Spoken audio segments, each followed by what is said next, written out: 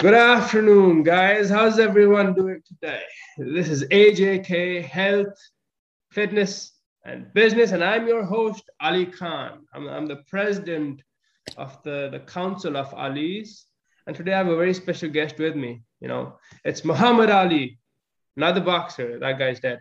This is Muhammad Ali, the boxer of the finance world, right? So, who is he? Did I say it? As I said, he's a boxer of the finance world. Hailing from Pakistan, Ali chose to take the road less traveled, leave his country behind to pursue a dream, the American dream, much like me.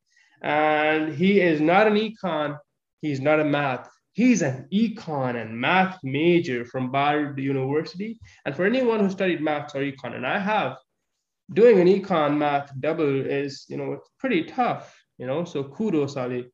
And while he was at Bard, he was also the president of the investment club there. If that wasn't enough, he also studied sustainable engineering and sustainable energy at Oxford University. He's Bloomberg Market Concept certified, Python certified for finance, so he can write code. And if that wasn't enough, he's also skilled in stock market analysis, financial modeling, data analysis, Excel, VBA. I mean, goddamn. And most people, when they do all of that stuff, you would think that they don't have any time to give back.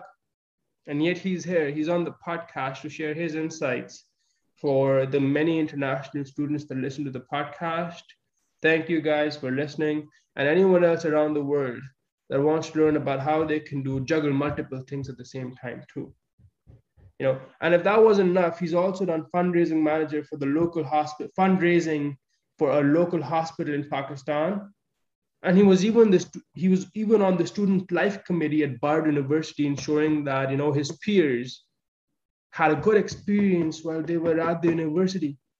So I'm pleased to have with me the product manager at Morningstar, recent graduate from Bard University, Muhammad Ali. How you doing? Well, Ali, thank you for the introduction. Firstly, that was very generous of you. I really appreciate it. Just a correction, not a product manager, a product specialist at Morningstar. I just started as a below product manager. But thank you so much for having me, and I'm happy to share my insights. And yeah, just happy to talk to you about my life and experiences. And I hope your audience can learn something from it. Absolutely. Thank you for being with us, Ali. I really appreciate your time. I know you've been very, very busy, upending your life in New York to move to Chicago at a new job, learning new things, and you still made the time to hop on board. Thank you, Ahmad. So, right off the bat, Ali, let's talk about Morningstar. It's a multi-billion-dollar behemoth in the finance world, right? I have an audience in 20 plus countries. People listen to the podcast all the time, many of whom may not know about what Morningstar is. What is Morningstar? Why did you choose to work here? And what is a product specialist? Because the most well-known role at Morningstar is an equity analyst. Sure. So Morningstar is an investment research company, which basically means it's a third-party company which gives research to individual investors, institutional investors, and as you said, it has a worldwide impact. It's in different countries. So, and in my role as a product specialist, I am basically troubleshooting clients' issues. So I'm getting cases every day where they're having some issues, and I'm have to resolve them, and which can include basic things like reporting, running charts, billing, all sorts of those things. So my audience is advisors, mostly who are independent advisors in the US. So yeah, I mean, that's mainly my role as a product specialist on their office team, which is the team I work on. So as a product specialist, do you also have to keep tabs on the capital markets and look at stocks and equities? So that's more, as you mentioned, as equity analyst role. In my role, it's mostly based on the technical aspects of the system. Of the system, yes. Morningstar system, okay. The product I'm working on. So, that means just the basic day-to-day tasks I'm looking at. but the equity research is built into it. The product, it's built into the product, which means that, the research or all the, publications and everything are available on the product. So when anyone's using it, they can just access it using the product. And our job is to link them to it. So if they're having trouble accessing it, or if they want to use a specific index, we can give them more information on that. So, our role is mainly the bridge between the equity analyst and the advisors. So it sounds like what you're describing is more on the IT side. Would that be correct? That's an interesting question, because we don't hard code it. So it's hard coded by the IT and software team.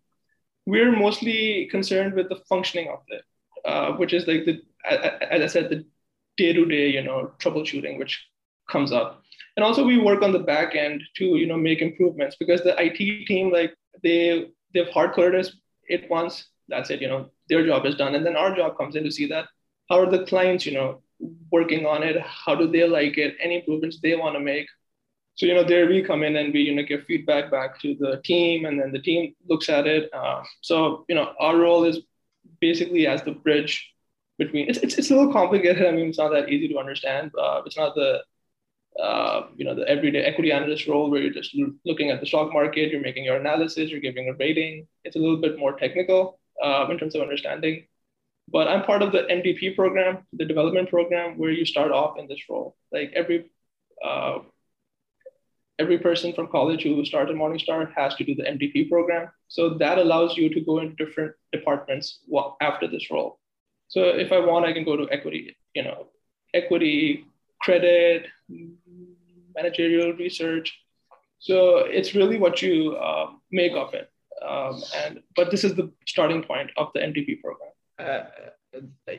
That's a very, very, very nice description of what you do. I really appreciate that, Ali. To that end, actually, that leads to a number of follow-up questions. Right off the bat, what does MVP stand for? Because in the startup world, it stands for the minimum viable product. So in Morningstar, what does the MVP stand for? It's the Morningstar Development Program. So it's MDP. MDP. I misheard you. No, you're good. It's built for new graduates who come straight out of college. It's built for them. So if you're applying to, let's say, a big financial firm, I think most of them have these development programs. Some call it professional development programs. Some call it rotational program.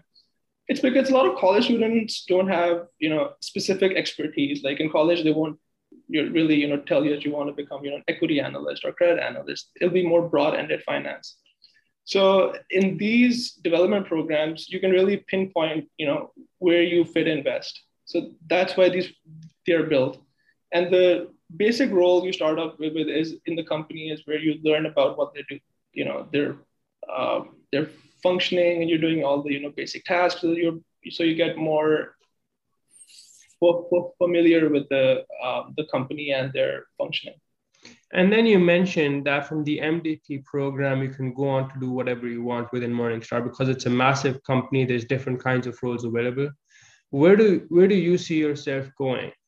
Well, that's a good question. So I'm currently more looking towards research roles, which include equity research, credit research, managerial research. Any of these roles work for me because I think they're roles where you can grow the most. You learn a lot. And as you said, you follow the capital markets in these roles, and the expertise you build in these roles can translate into many other jobs. So yeah, research is definitely something I'm interested in. Now, you mentioned that research is what you're interested in. You started off as a product specialist as part of the MDP program. What are the skills that you think are necessary for being on the job at Morningstar for people out there? Because I was in that position once when I thought about applying to Morningstar, especially when I heard about you working there. Because, Ali's, come on, we got to work together. What are the skills that you may need, or how do you get to that position for college graduates out there that are looking for jobs and there's still record number levels of unemployment? What are the skills that you need to work at Morningstar? How do you get recruited? Sure. So I can talk about my experience. So I joined through the internship program. So I interned last summer because of the pandemic, it was only 2 weeks, but, I still had the chance to intern last summer, and that, translated into a job offer. So that'll be my first advice to college students, that, get hands-on experience. Like, getting a job, getting an internship is the pathway to getting a job. So look out there, like in your sophomore year, freshman year, even, like, start looking up for internships and see what you can get, because you as I said, you got to look for internships like you're looking for a job, like, because that's the most safest path to get a job. And because whenever employers look at you, they want hands-on experience. But for national students, like, it's a little tricky, because a lot of companies are very of giving us internships. So it's definitely hard. But in that, I'll say that look at companies who can sponsor you in the future and try to intern with them, because then you have a better chance of landing a job offer with that company. Because if you intern at a company who's not going to sponsor you, after your internship or in your job, then it's maybe not worth it. Now, but that's not end all be all, because you still get that internship experience and you can use that for another job, which does sponsor. So an internship, is the main, source of landing a job, and that's, I would say, what I recommend. And as far as skills are concerned, you said at the job, I think problem solving and wanting to learn, being curious. That's the biggest thing I've seen, is like what gets you steps ahead of anyone else. It's like showing that you're passionate about the job. You just don't want to like do the job because you want to make money. I mean, that's part of it, but you want to, because you really understand what the company does and you align with their mission. I think if you show them that, and you're wanting to learn, and you have a mindset where you want to solve issues and stuff around you, you think about, you're a thinking person. They look at all these things and they see someone they can trust, and they see someone who can grow. So you want to come off as that kind of a guy when you're applying for the job. So that's two things, right? In the first part, you talked about the skills that what you need to do to be able to secure a job, especially as an international student, which you rightly pointed out is a lot more challenging, because companies aren't willing to sponsor you, because it also requires money and time and all sorts of other things. So they don't want to go down that path. But internships, for anyone that wants to pursue the American dream, work in the finance industry in particular, especially as an international student, you may want to look at internships as early on as possible and try to get hands-on experience on your resume. And then the second thing about the skills, I think that's a great point. Aligning with the values of the company and showing that you have a passion to learn is what differentiates you from everyone else, because everyone has the technical knowledge, right? If you're working at Morningstar, you probably know what you're doing, but being able to differentiate yourself by going that extra mile, right? Exactly. Like technical knowledge, anyone can learn, like it's like a script, like you read a script, there's a manual, training manual, you read it, you learn it. But the passion, that's something you can't teach anyone, that comes from within you. And that comes from your, your wanting to get a job, it comes from inside. So let's say you have an interview. So let's say, you have an interview in a few days. So some people can, look at the Vault guide and then just be like, oh, I've done all my basic research. I know basic finance. That's it. But I feel like a step further would be to go on YouTube, to go on, all these places and look at what the CEO is saying of that company, what are they talking about? What are the issues they're thinking about? What is the mission of the company? What are they trying to solve? Because these days, every company is trying to solve something. They're in the business of solving issues. So you want to look at what they're talking about, and also you got to have a more, I think, a broad-minded approach to an interview, which includes not only the technical things about your personality, but also how they fit in with that mission of the job. So I think that bridge is really important, which a lot of people miss out on. They only focus either on themselves or what they have done, but that bridge with what the company's wanting to do, how does that connect? I feel like that's something national students, or I mean anyone for that matter, can. So let me ask you this, Ali. Going back to Morningstar, then, right? Talked about the mission and the values. What are the values of Morningstar, and how does your passion or how do your values align with those? What's the problem that Morningstar is trying to solve? That's a two-part question. So they're trying to empower investor success. That's their mission, which means that they're focusing on the investor. They're not in the business of deals, making fast cash through deals or something. They're focusing on the investor. They're giving them the power to make a decision through research. So if you go on Morningstar.com, there are a bunch of articles and resources for investors who can read, and then they can make informed choices.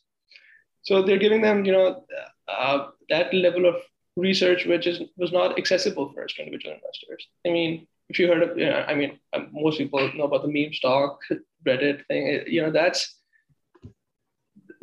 fine in the short run, but in the long run, you need fundamentals which matter, and you need to know about them and how do you access them. I think that's the first question which comes to mind. So I think Morningstar does a really good job of bridging you that gap in fundamental knowledge which individual investors don't have. So that's the issue we're trying to solve, is empowering investors so they have all the tools to make an informed choice. So how does that align with your values? So the values I look at are integrity and trust. And Morningstar has built a lot of integrity and trust because they're a third-party research company. They don't have any stakes involved. And also what they do a really good job is differentiate between pricing and value. So those are two very different things. And a lot of investors don't understand that. So the price of a stock is not necessarily in the market right now, is not necessarily a reflection of the company's fundamentals. That's the value of the stock. Yeah. And Morningstar does a really good job of giving a fair value to a stock. So then you can know what's the difference between the value and the price. And yeah, go ahead. I really appreciate that. I think that's a great answer, because I've been investing in the markets for some time as well. One of my first run-ins with stock research was with Morningstar. And what they do a really good job of is exactly as you mentioned, is providing not just fundamental data. You can get that from a 10K or a 10Q, which are, for those listening to the podcast, annual reports for companies that they're required to provide to the investors. What they do a good job of is not just presenting the data, but presenting it in a manner that's easy to understand. That's right. For someone that's starting out, you can easily understand what they're trying to say. Exactly. And they make it very user-friendly. So like they give stocks a star rating, which is very easy to understand. So if like a 5-star stock, it's undervalued, compared to the price. If it's a 3-star stock, it's mostly fairly valued. If it's a 1-star stock, it's highly overvalued. So they make it very user-friendly. I mean, anyone who's just looking at their research can tell, oh, this stock is undervalued, this is fairly valued, and this is overvalued. So they make it very user friendly, and as you said, and they take that fundamental information from a company. They run DCFs. They have all their own financial functions they run, and then they come to a very detailed review and also a star rating. And I think on top of that, what they also do is, and this, what do you think actually? Let me ask you this. How do you think Morningstar is different from other research platforms, right? You could have gone to Bloomberg, there's Aecon, Moody's, multiple other platforms. Why should I choose Morningstar as opposed to those platforms? Well, for a young, I think, person coming out of school, you need a company which really helps you grow. So you got to look at that aspect too of it, right? Because I was going to be part of the MVP program, and it has a lot of opportunities for growth. Like I said, you start off at my role, and then you can go equity research, credit research. So I think you got to look at it from that point of view too. And whereas in Morningstar, it's very diversified in terms of like they're looking at ESG. They're trying to become the leading voice in ESG. They're looking at, they acquired PitchBook, which looks at private markets. So, they're trying to not only look at the mainstream credit and equity, but they're also trying to look at ESG, and they're trying to look at things from other views. So, that gives you more room for growth. And in the, coming years, it's, everyone's going to be talking about ESG, and that's going to be the talk of the town. And for those listening to this podcast who don't know what ESG is, could you briefly explain what it is before we move on to the next section? Yes, ESG is environmental, social governance, which is a way to review a company. You can either look at their income statements or their cash flow statements and see what their equity is like, what's their net income, or you can look at how they're impacting the environment, what's their corporate board like, what's their social impact like. So these things are very hard to measure, but Morningstar does a really good job of giving ESG ratings to these companies. And for the listeners, out there wondering about why ESG matters, it matters because of the stuff that we see now around us, between the Hurricane Ida and the earthquakes and the wildfires that are happening. They're happening because of global warming. ESG is a way for the regulatory authorities to give investors insight into the companies that you're investing in, especially if those investors are concerned about global warming and may not want to invest in an ExxonMobil or a British Petroleum because of their impact on the environment. But it goes beyond that. If you look at McDonald's ESG report, Ali, I think you're going to find that even their carbon emissions are startlingly high for a company that you would expect, in the restaurant industry. And you couldn't know that as an investor through their traditional financial statements, cash flows, income statement, balance sheet. You would have to open up their ESG report. However, that's admittedly difficult, as you said, to calculate and then analyze if you just look at the initial report provided by the company. So breaking that down again in a manner that's easy to understand, a guided overview, especially for someone that's starting out, is something that I think Morningstar does a lot better than their competitors. That's a great point. Yeah, exactly. Because, they want the young people to, read their research and understand, because I think they are the people who resonate most with these issues. We're talking about ESG issues. And they want to look at companies who are sustainable and, who care about the environment. Now, before I take you forward, Ali, and talk about future ambitions and the capital markets and a couple other things, so don't worry, guys, we're going to get to that too. We're going to talk about the stock market and where, the econ math major among us thinks it's going to go. But I want to take you back, right? I mentioned in the intro that you took the road less traveled. Why leave your home country in the comfort of your family and your friends to go to a different country that you've never been to before and live by yourself, and take the path that you have, especially, for those in Pakistan, they know that most people go down the traditional doctor, engineer path. So who's Ali? Why?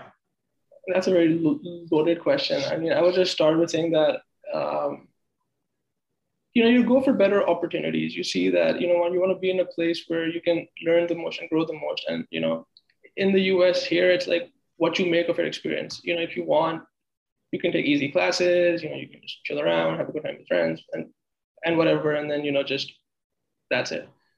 But then also if you come here with a certain goal that, you want to be a better version of yourself, you want to make the most of, the opportunities offered to you.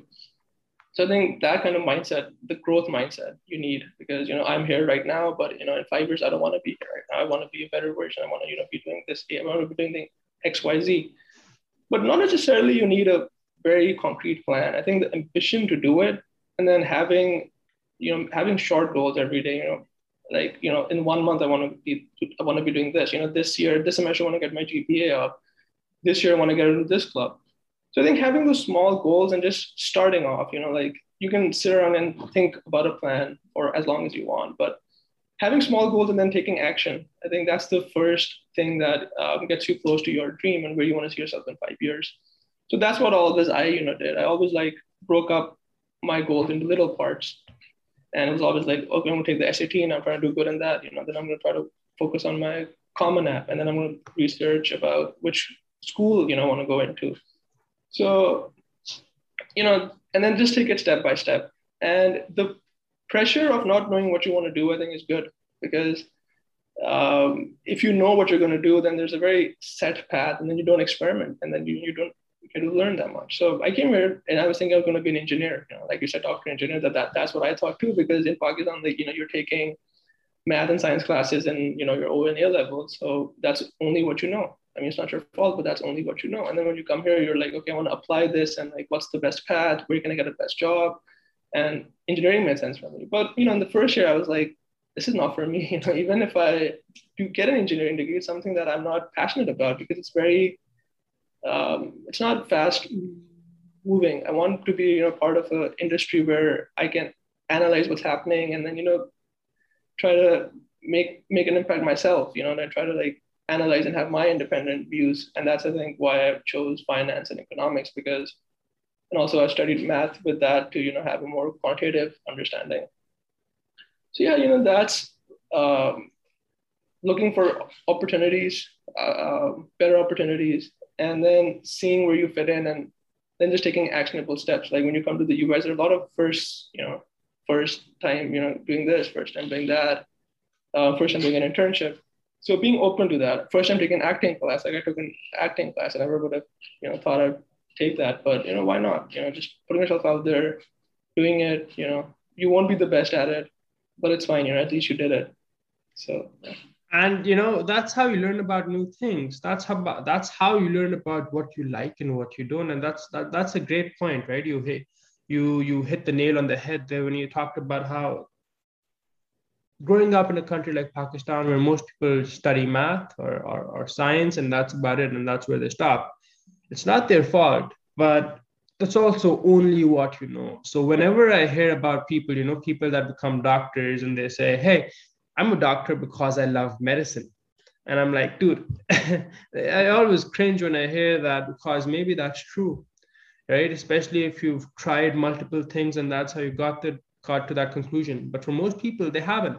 So how do you know what happiness is when you've never experienced sadness, if that makes sense? Exactly. How do you know if you like medicine if you've never tried acting or art or economics or anything like that? Yeah, that's a very good point. I think coming to I think in the US, you have that opportunity to explore. But that being said, like not everyone can, come to the US. It's not that easy. And you also, once you're here, like people think, oh, once I'm out of Pakistan, once I'm in the US, things will start working out for me. But that is the exact opposite. Nothing here is just ready for you to take. It's your effort, your passion, your commitment, dedication. Those things will get you to where you want. And if you were doing those things in high school to get to the US, you got to like multiply that by, I don't know, 10 or 100 to get to where you want to be in the US. And because here, it's a different environment, and here you're competing with a different set of people. And that's a good thing. That's a good thing, because in a way, that's what makes it fair, right? It doesn't matter if there's another guy next to you who especially in university settings in a place like New York, you're studying with millionaires and you're studying with people that came on financial aid. I came on financial aid. But it doesn't matter. Yes, that guy may know more people. They may have more connections. Yes, they're American.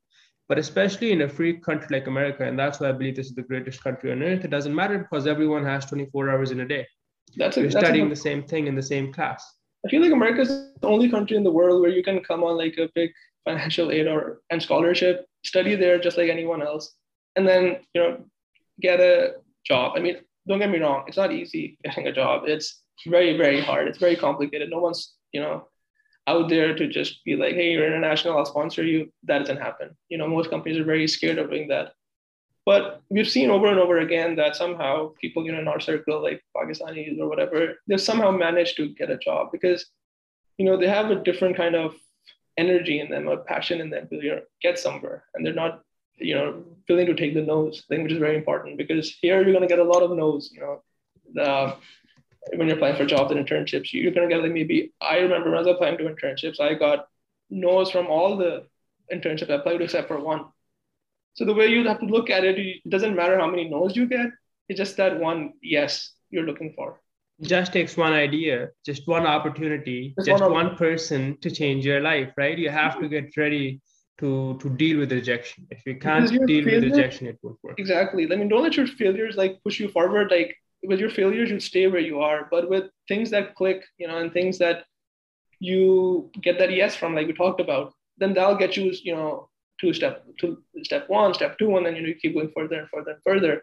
So the failures at the end of the day, if you don't take it to your heart, it doesn't really matter because you're at the same level. I mean, if I apply to, like, let's say 3 internships and I get no from all of them, I'm still where I am. It didn't, if as long as I apply to 3 more, I'm good. And as long as I apply to 3 more and then I get the yes, I'm fine. So I think having that mindset that it doesn't matter about the no's, it doesn't matter if I fail.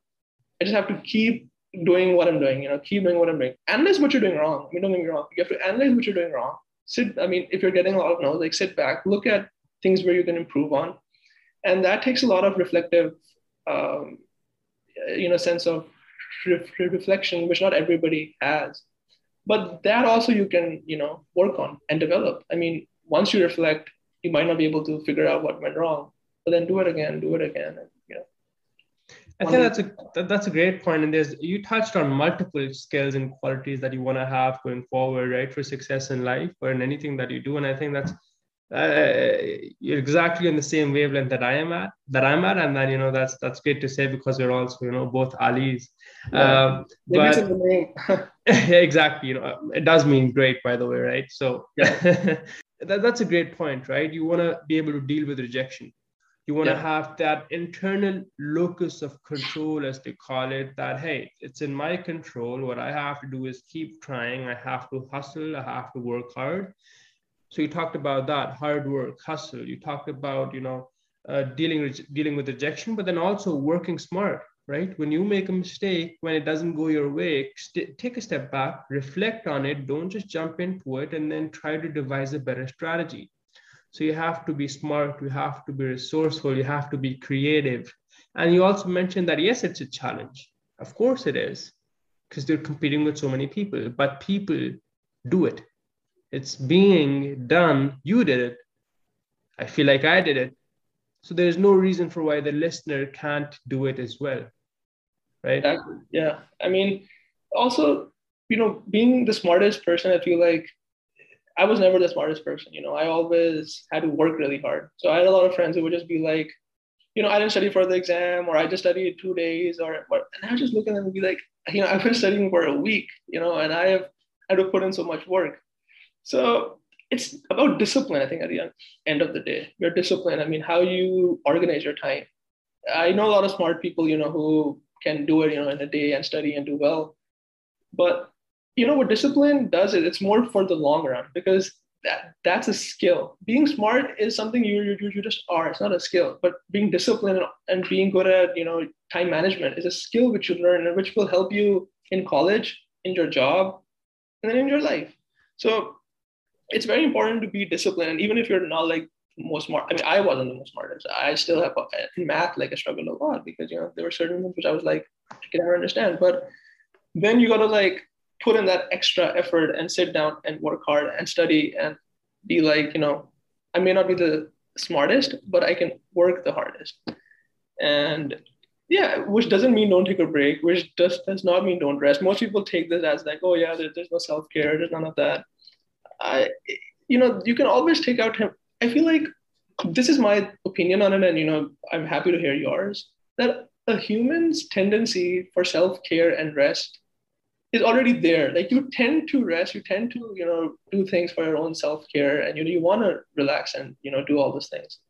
But for working hard, you gotta like get out of your comfort zone, and you gotta like make an active effort towards it. So emphasizing that is more important because you need to be more active in that. Now, whereas if you want to rest and like take a break, I think that's your tendency. Like that's a passive approach. Like you can always fall back on that. So that will never go away. And I'm wanting to hear your opinion on that because this is something like I go by. Like just by making that active effort of working hard, you don't lose that rest or self-care because as a human, like you will tend to rest. Your body will tell you when you want to rest, and you should rest when it tells you to rest. That's a great point. And it's an idea that I've struggled with in terms of understanding, right? Hard work for some time. And yes, that's true. If you get out of your comfort zone, right? If you're not getting out of your comfort zone, you're not doing it right. By definition, when you're working hard, you have to push your limits. If you're not failing, if you're not striving to be better, then you're not progressing. But for me, I feel like I used to work hard maybe 2 years ago, 3 years ago, when I was not going down the finance and investment path or entrepreneurship. I hadn't found entrepreneurship then. I was on the track. I was on the pre-med track. I was studying to become a doctor. And I swear, I felt like I worked so hard. I woke up at 9 a.m., but it felt like a struggle. Like I was waking up at 6 a.m. I only worked 4 or 5 hours doing research, but it felt like 10, and I wasn't very happy. So I felt like I was working too hard. But when I took a course in finance, and I realized, and then I took a course in entrepreneurship, which they offered on campus back then. I fell in love with it. I fell in love with it so much that I feel, if you look at it, I wake up to thoughts of entrepreneurship, and then I go to sleep to thoughts of entrepreneurship, starting my business. How can I do it? How can I do it better? About the stock market, finance, so investment and entrepreneurship. And I feel like I don't work anymore. I don't work hard anymore because I love what I do. It's and the way that I put it is, if you like watching movies, right? People love Marvel movies. I get the same kind of pleasure from working on businesses that people get from watching Marvel movies. So how does that work anymore? It is, but it's also kind of not, if that makes sense. And what, I guess what I'm trying to say is that we spend half our lives working, and it feels like hard work. But if you love what you do, you end up working harder, but it doesn't feel like hard work. That's very well said. It's something that doesn't make you tired, because Exactly. at my work, like, in the job, like, don't get me wrong, like when you start, it's not easy. Like, you do get tired, you do have to work hard, you do do certain things you don't want to, like study for CFA after you get back from work. Like, you don't want to do it. But you also got to keep in mind that short run versus long run. I mean, these things are like said a lot, but they're not really understood. So what short run and long run really means to me is that if I work hard right now in the short run, in the long run, I can get dividends out of that. Yeah. And then if I'm working hard now, if I'm working like 10 hours right now, if I make that effort, I'm going to have a relatively better life in 5 years, and I'll be working less.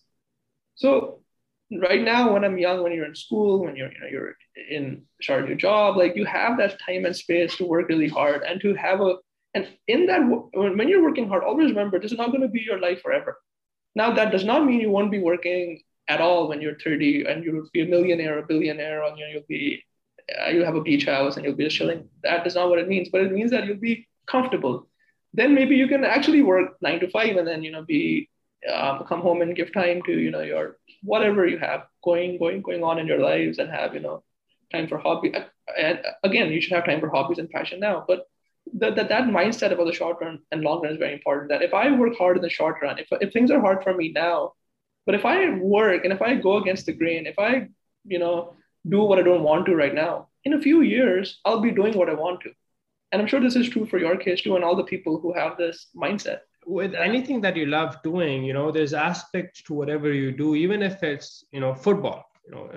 Imagine Ronaldo with football, right? He loves the sport, but there's stuff that you have to do, some aspects that you don't enjoy, the grunt work, right? Waking up at 5 a.m. every day, working out in the gym every day. He wants to play football, but he works out, eating a very strict diet every day. In my case, filling out the corporate finance things, doing the legal paperwork every day, equity agreements, giving a part of the equity away to raise funding. In your case, the initial steep learning curve, that's a part of the package. You have to look at, exactly as you said, the long run. The way Ray Dalio, my mentor in life, he's a billionaire investment manager, maybe you've heard of him. The way he puts it in his book Principles is first, second, and third order consequences. It's also economics.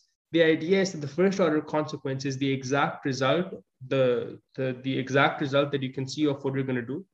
If you don't work out, you're going to gain weight. The second order consequence is the middle term consequence. I'm going to feel healthy. I'm going to look good. And the third order consequence is, 50 years down the line, it's going to add another 10 years to my life. Maybe this can stop me from getting cancer or diabetes or something like that. So exactly what you're saying. The issue with most people, and if people could correct this one thing, their lives will change, you know, significantly, is shifting focus from that short term to that long term. Yeah, right? a friend who works with me now, and he said a very good thing that us, like we as humans, we overestimate ourselves in the short term, but underestimate ourselves in the long run. I think that's a Exactly. very important line which he told me, and and that made a lot of sense. And when he said it, I was like, that was an aha moment where I was like, exactly, this is what I've been thinking. That in the short term, I'm like, I don't want to be a product specialist. I want to be an equity analyst. I want to be, and I mean, the head of equity research in the tech sector. That's what I want to be. I want to be running all those financial, you know, DCF models and all that stuff. I want to be doing all those things. But we tend, because in the short term, I was like, I know everything. But then I was again underestimating myself in the long run, because now I have put in that effort right now in my MPP program that I'll get there eventually, right? And that's true for everyone. And that takes a lot of. I mean, it's not easy envisioning that. I mean, I remember when I was in college, people used to say all those things. Oh yeah, you'll make it. You'll get a good job. You'll make a lot of money. You'll be successful. But it's really hard to envision, and it's true for everybody. But you still have to. That's why they call it a dream or a goal, because that's something it's above yourself. It's something it's not in front of you, because if it was something in front of You you, aspire toward it. exactly, you aspire towards it. If it was something you can just like literally achieve, like you like cooking a meal or something like that's in front of you. But having a goal which you cannot see, that's the whole point of a goal. So I think understanding that and coming to terms with that if even if I don't see myself, because a lot of people have trouble. I had trouble in that in high school actually, that how will I ever end up in the US, because it's something we're just so far. Pakistan, just imagining another Bruce college in America or whatever. It's not easy to envision, but it happens, and that's the whole point of it. So coming to terms with that and understanding that and embracing that you won't be able to envision it is fine. Man, I find what works in that instance is small steps, as you said. Yeah. You have a long term, the big goal that you want to get to. It's like Mount Everest, right? You want to get to the top, but you're at the bottom. You don't get to Mount Everest in a day. You take that first step, but that first step is followed by a second step. You're going to follow that at the third step. When those steps add up, you get there. You have to break it down. Really quickly before I move on to the last section, because I know that you're a busy guy, you have to get going. And I'm just really enjoying the conversation. I think this talk, as I said initially as well, it's filled with gems, and I think this is going to help a lot of people. So I really appreciate it, Ali. Let me ask you this, and then we're going to move on to the last section. Is a year ago, when I started the podcast, I had another friend of mine on the podcast who now works with Goldman Sachs in investment banking. Shout out to Farhan Sadiq. You know him personally. And I remember you telling me that you also listened in on that episode. I asked him a question, and I'm going to ask you the same thing. As an international student / immigrant in America, now with a job, having graduated from college, what's the biggest challenge that you faced, and what are your recommendations for other people that want to go down your path? And surely there's going to be people that come after you as well. So what's your recommendation for them? What can they do? I've said, these things I've already said it, but I'll just sum it up for them in this question. So to answer the first part of your question, which was what was the biggest challenge for me, that was not feeling that I'll be able to make it. Feeling, you always have those moments of insecurity where you're like, there's no chance. Like there are 20 jobs out there, 2 are sponsoring. How in the world am I going to get it? Going in an acting class and being like, feeling insecure that maybe, I'm not up to that level. Maybe I don't think like these people think, because, we're coming from a different culture. So that culture shock, even though it's not as big or in your face, but it's still there. And it's in your everyday life, when you're sitting in a classroom, there's certain things they're talking about, which you don't even have a clue of. So I think feeling comfortable with being uncomfortable is the big first lesson. It's all these things are going to be new to you. So I was an RA in college, right? And the first time I applied, I didn't get it. And I was really, I was really hurt about it, but I tried again. So, and then I got it. So there are going to be a lot of things you're going to be uncomfortable with. There are going to be a lot of new things which you've never experienced, which you've never come across, different culture, everything's new. So your mindset should be, what can I learn out of this? What are the best things I can adopt? That does not mean change yourself, be yourself, but also try to make the most out of this experience by taking in all the good things and then staying true to who you are and your core self, like being true to your core self. So that would be my biggest recommendation. That is like, be uncomfortable, be comfortable with being uncomfortable, as they say. So that's two actually. Yeah, go ahead. Yeah. And the second would be say yes to a lot of things, because you're as an international student who's very new to all these things. Your first answer would be like, nah, I cannot do this. No, I don't want to do this. Like, we're gonna, like, there's so many things which I can't even think about right now, but there's so many firsts which I had never even thought of. In Pakistan, we just never do it. And also another thing about international students, which I will mention here, is that we spend a lot of our time in high school studying, taking SATs, prepping for Common Apps. We really miss out on a lot of things which we want to experience in college. But then what happens is, because we're wired in a different way in high school, we also want to go into college and still say no to those things, right? But I feel like say yes, like just say yes and do it. Like, yeah, what's the worst? Like, always think about like, okay, what's the worst that can happen? Like, this can happen. But then also think about what's the best that can happen. Because right now you don't know what can happen. Like, maybe you'll start off pretty bad. Maybe you'll be nervous. Like, all those things will happen. But saying yes to, all those opportunities around you, I think. So these are the two biggest recommendations I have for international students. And the third one, like, I think it's kind of unsaid, but we've already mentioned it a bunch of times, which is like, don't give up. Like, it's a very cliche statement. Like, everyone sees it as a very repeated thing. Like you just hear it and you don't know what it is, but it basically just means that if you fail, it's okay. Don't worry. Start over. Start again. That's literally what it means. Like, don't take no for an answer, because I had a lot of naysayers in my life who just say no, oh, this cannot happen. A lot of negative people. Some people tell you the world's going to end in like 10 years. Some people are going to say this is going to happen. So you hear a lot of naysayers, but always remember, never listen to the naysayers. I mean, listen to the people who tell you the pros and cons. Listen to them. But a person who says no, that's not worth listening to. Always listen to someone who weighs the pros and cons, because everything in life you do has pros and cons. So weigh out the pros and cons. Listen to that person who's talking about the pros and cons, but never listen to that person who just says no.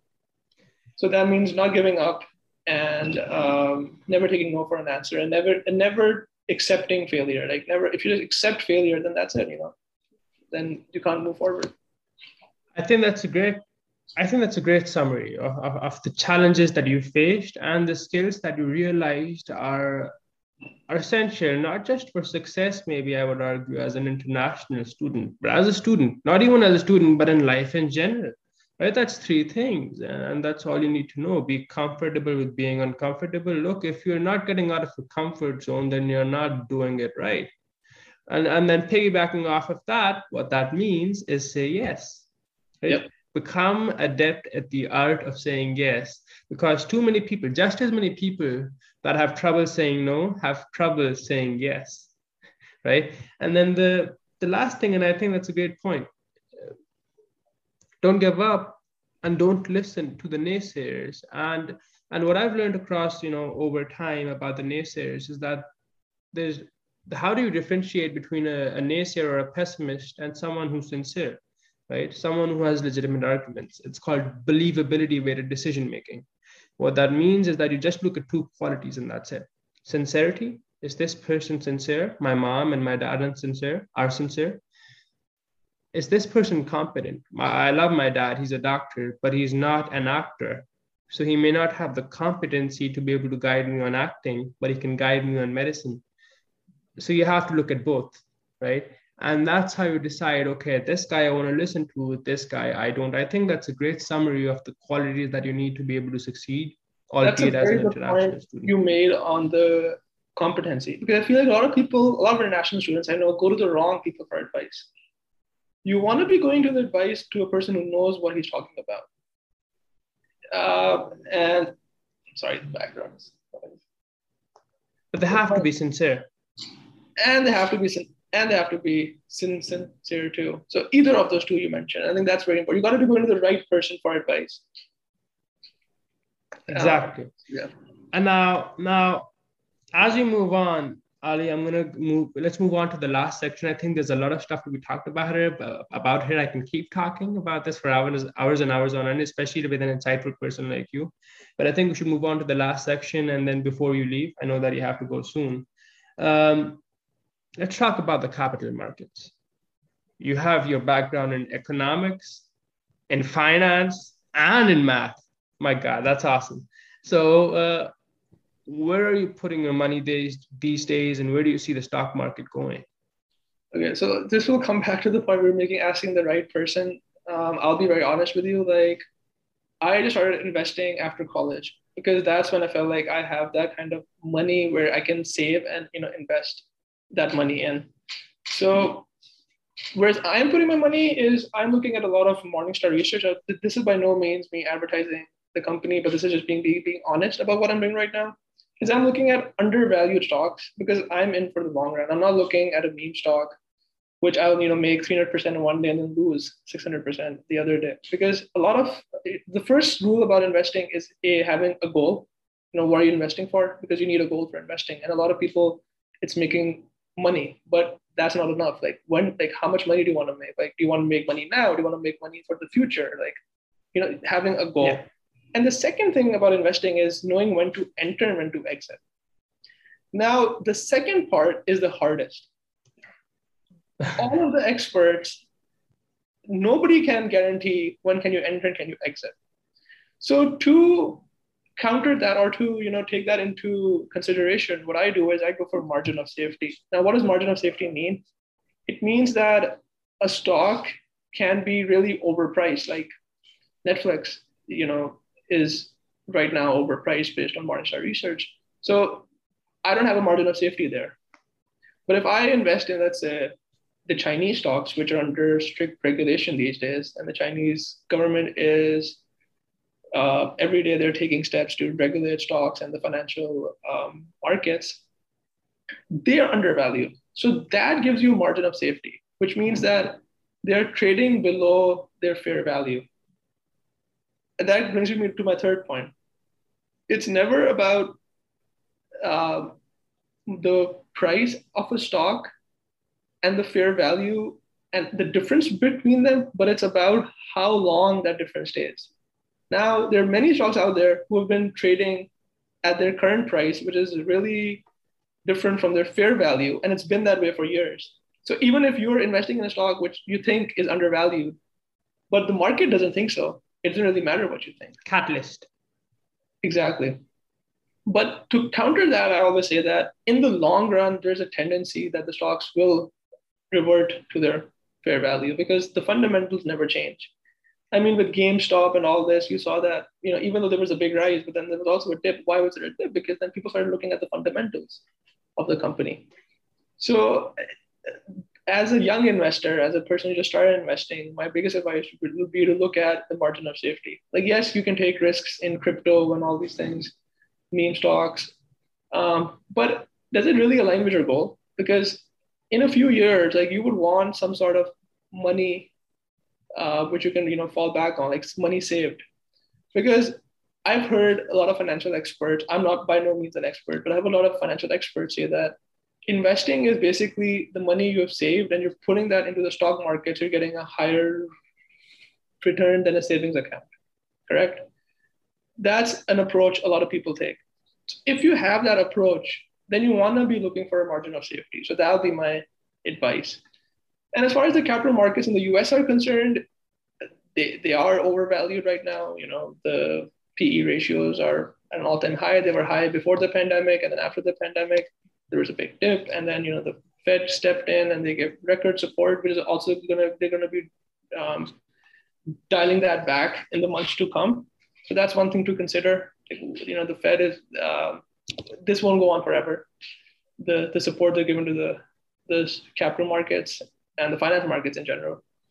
So you got to bring in all these factors and make a decision for the long run. Like you don't want to be given away into these meme stocks, because trust me, like you make a lot of money, but then you lose a lot of money, and then you won't know when to enter and exit. So these are some frameworks you can use to invest, which I use, and which is helpful for the young investor too.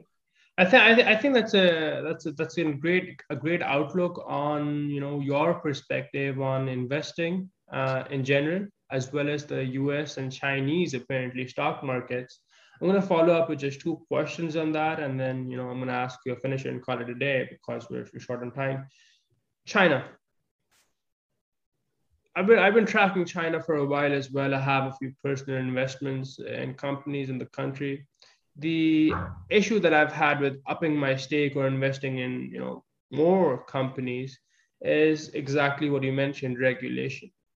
The issue is we don't know how far the regulation is going to go, what steps it's going to take in the future.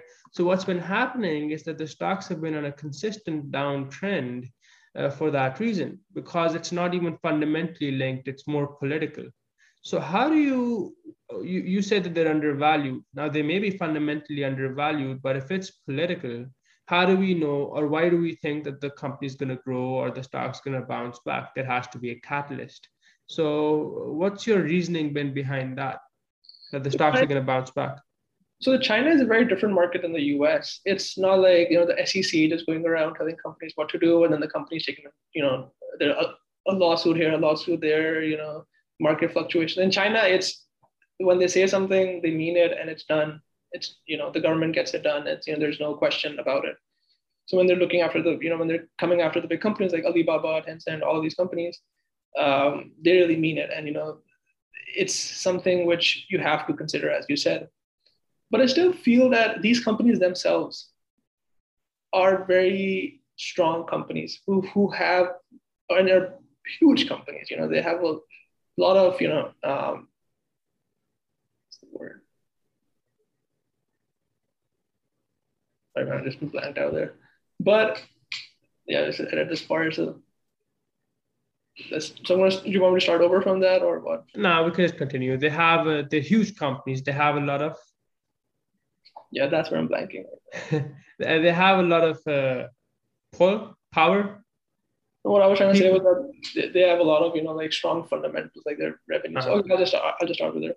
Yeah. So these companies are huge companies with large revenues, and they impact a lot of people. And these companies are not like any small, mid-sized or large cap companies who have a lot of growth potential, and they have a huge market share too. So I think discounting them is a bad move, but I feel like it's a very interesting question. There's no right answer to it, but I feel like, again, risk reward. Like there is a certain risk to it, but then there's also reward because they're undervalued. So you want it. I mean, it's worth taking a risk in them, but you also want to offset that by, like that's how investing basically works. Like if you're taking a risky position, you want to offset that by maybe investing in, I don't know, Schwab large cap ETF in the US, which has been pretty stable. Portfolio management. The overall risk of a portfolio goes down or stays consistent. So you can invest in an ETF or the S&P, but because that brings down your standard deviation, you can offset that by taking a riskier bet with China. I think that's a great point. I was going to talk about risky investing, but you mentioned that as well, about how you can offset risks by choosing between different kinds of investments or varying the proportions of those investments. The overall portfolio remains the same. Ali, I'm going to ask you a finisher question, and then we're going to call it a day. You're Aladdin, from the story or the movie, right? Yeah, you're Aladdin, and Jafar has sent you to that cave or den in the desert, and you find that golden lamp, right? In return, you're going to marry Jasmine or whatever you have, whatever you have it. You find that lamp and you rub the lamp and the genie comes out. But now here's the difference. Instead of the 3 wishes that the genie grants in terms of whatever you can have or whatever you want, that's not what's happening here. The genie is a do-gooder. And what that means is that he's going to give you one wish, but this isn't for you, this is for humanity in general. So the idea is I'm going to grant you one wish. That wish has to be a problem that you want to solve for everyone, not for you. So here's the question. As Aladdin in the desert with the lamp for your girlfriend, what's the one biggest problem that you see humanity faces that you want to solve? The fundamental problem that you think, if solved, would change the world as we know it for the better? That's a good question. And my answer would be tolerating others. I think that's a big one because that means you have empathy for people who are not like you. As people, we go on in our lives, we tend to think about ourselves and then our culture, our surroundings, our society, and we never think about this other person, this different culture, like what are they going through? We never put ourselves in anybody's shoes. So I think being tolerant and empathetic. I think empathy is a better word and more politically correct, but so having empathy for others around you, knowing that the situation you're in, maybe they're not, and what you can do to, and once you have empathy, then you think about what you can do to make their situation good, or better. So I think for humanity, I think that's the biggest problem we need to solve, because I feel like a lot of the times we think about our problems and think they are the biggest issues or stuff we have to solve, but we have to have a big, wider angle to it and look at other people's problems, try to understand them, and you have to be more understanding of each other, and like we have to know where someone's coming from, because what's happening in today's world is that you agree with me or I block you. Like this is not human. There's nothing human about it. Human is like, what makes us human is that the fact we can interact, we can have good conversations, we can meet new people, we can meet people with different ideas. And we forget that there's people who has this opinion, like what have they went through? Like, who are they? And that's not, sorry. It's not conducive to a progressive conversation. It's not, because we're going in our own tribes. Like we're going back to the prehistoric ages where we were just in our own tribes. And that's where we want to be. But so I'm a big supporter of globalization. Globalization does not mean leaving our roots. It means exposing yourself to other cultures and showing your culture to other people. So if you're not true to your roots, how can you show your culture to other people? You see what I mean? Like if you're true to yourself, that's the only way you can show other people, and then they can be, know you on a better level. So this current, I see it on social media all the time, and social media has made it worse. Everyone just wants to look at the post. Everyone just wants to look at the content, which agrees with them. Confirmation bias. That's what's going on right now. And then they only believe the news they want to believe.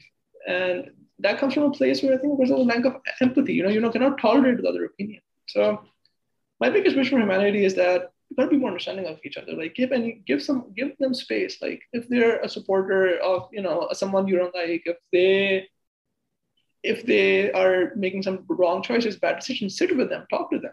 Don't block them. Don't, I don't use that word, but just don't like shut them off, and be inclusive, talk to everyone, make everyone feel heard, and give them the respect they need. They deserve, actually. And that's why I asked the finisher question, Ali, to explore the inner workings of the mind, to be able to find a way to sum up what they stand for. And I think empathy and open-mindedness is what you stand for, to go into the unknown, to get to what is true, because we can't do it alone. It doesn't matter what you want. You can't. You need people around you. And by having an open mind, by tolerating others, by having empathy, you can connect with other human beings, with other people, and you can use that to progress, not just individually, but perhaps as a community. Yep. And I think that's a great problem to solve, and one that does need to be solved. And I think you're going to be the person to do it. I'm the person to do it, but just on a finishing note, just a one-liner. This is like, now we're over time, but still, it's just worth saying that, happiness is surrounding yourself with good people, people you connect with and being around other people. Like that is what, happiness is. And this is not my opinion, but I recently saw a TED talk and it's research, it's backed by research that's where happiness comes from. And if we make ourselves limited to our tribes, we can never expose ourselves to those wonderful people on the other side who just disagree with us maybe on a few things, but are maybe wonderful people who can add value to your life, who can be a source of happiness. So if you want to get to that level of happiness, you have to get out of your tribe and like connect with those people who might come into your life and make a difference. Happiness is surrounding yourselves with other people. I'm gonna put that in my bookmark. Ali, I really appreciate your time, guys. You were listening to Muhammad Ali exclusively on the AJK Health, Fitness, and Business podcast, the second greatest Ali after me. And then, we can add Muhammad Ali, the boxer, at third. Thank you for listening, guys. If you have any questions, please let me know. I'm going to have timestamps, description of Ali, what we talked about, as well as how you can reach out to me in the description box below. You can listen to this podcast wherever you want, Spotify, Apple Podcasts, Google, etc., etc. I appreciate your time. Thank you. And next up, we're going to have an MMA fighter with us on the podcast, one who's trying to make it to the UFC, and the challenges that you face as a fighter. Thank you, Ali. I really appreciate it. The boxer of the finance world. This was AJK Health, Fitness, and Business with your host, Ali Khan, signing out.